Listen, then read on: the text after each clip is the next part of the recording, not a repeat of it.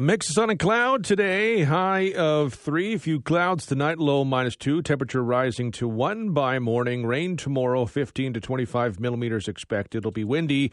A high of 10, though. Right now we're sitting at 1, feels like -2. Good morning, everybody. Happy to have you along with us.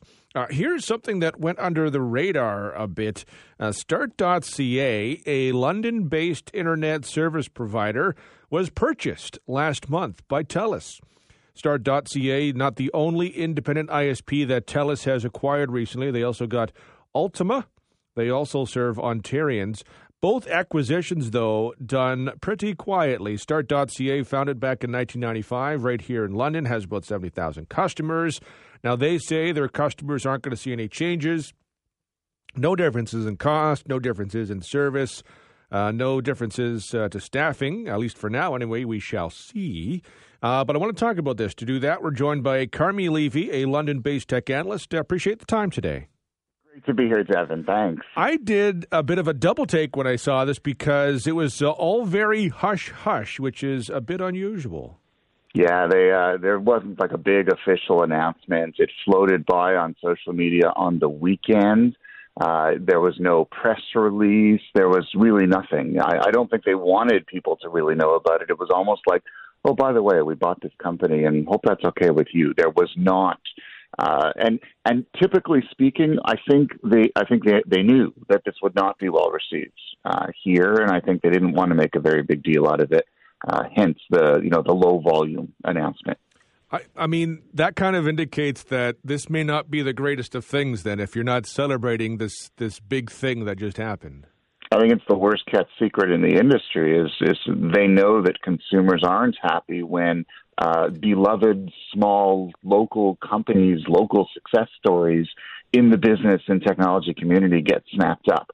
That they know it will not lead to anything positive for them. It's not going to lead to lower prices. It's not going to lead to more choice.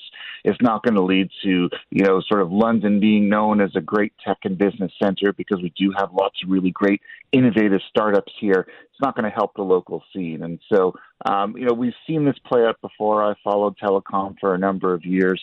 And every single time this happens, it plays out exactly the same way. Quiet announcement, promises somewhat, it's almost like cut and paste.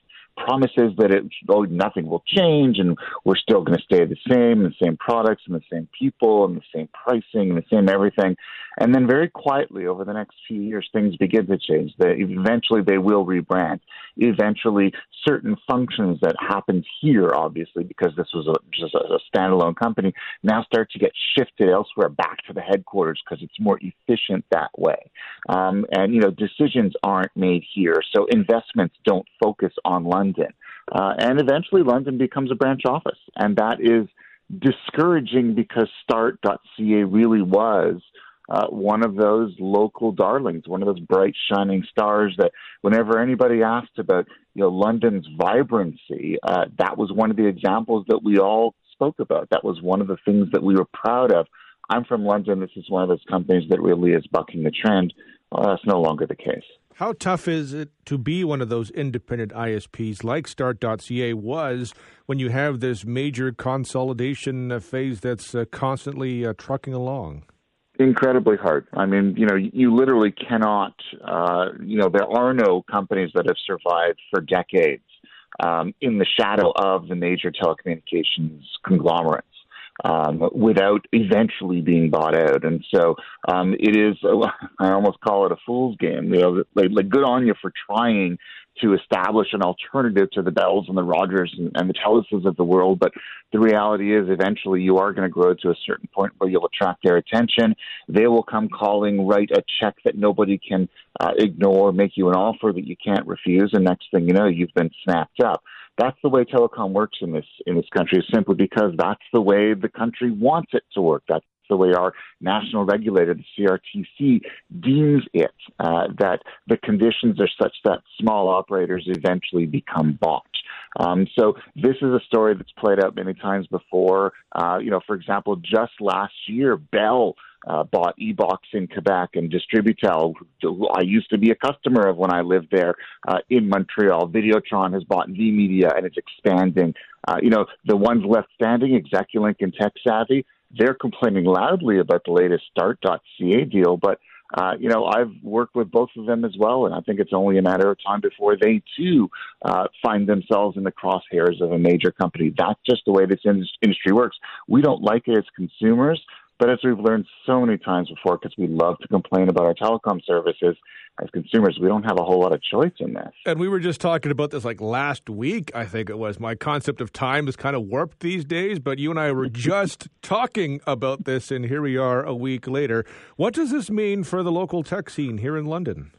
I don't think it's as negative as as it seems at first glance. As Telus has promised, the jobs aren't going anywhere, so that's certainly good news. Obviously, the decisions are eventually going to shift away from here. So, Start.ca's days of driving the agenda are drawing to an end. However, what ends up happening when companies like this get bought is interesting. It kind of creates a little bit more room for other innovators to come into the space. In other words, when one company isn't consuming the oxygen, it leaves more oxygen for others.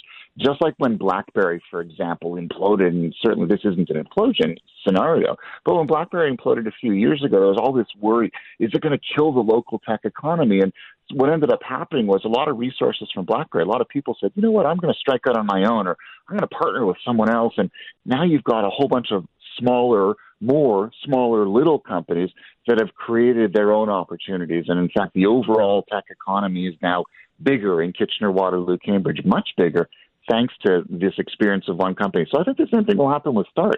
You will have people who work for Start who may decide they don't want to work for Telus. They'll go either bring their talents elsewhere or create something new. And London already is known for example, mobile game development, mobile app development, financial services. Paystone is a great example of a company that innovates and is still very significant in its market. So I think there's a lot of creativity here, and folks will just figure out something new across the street.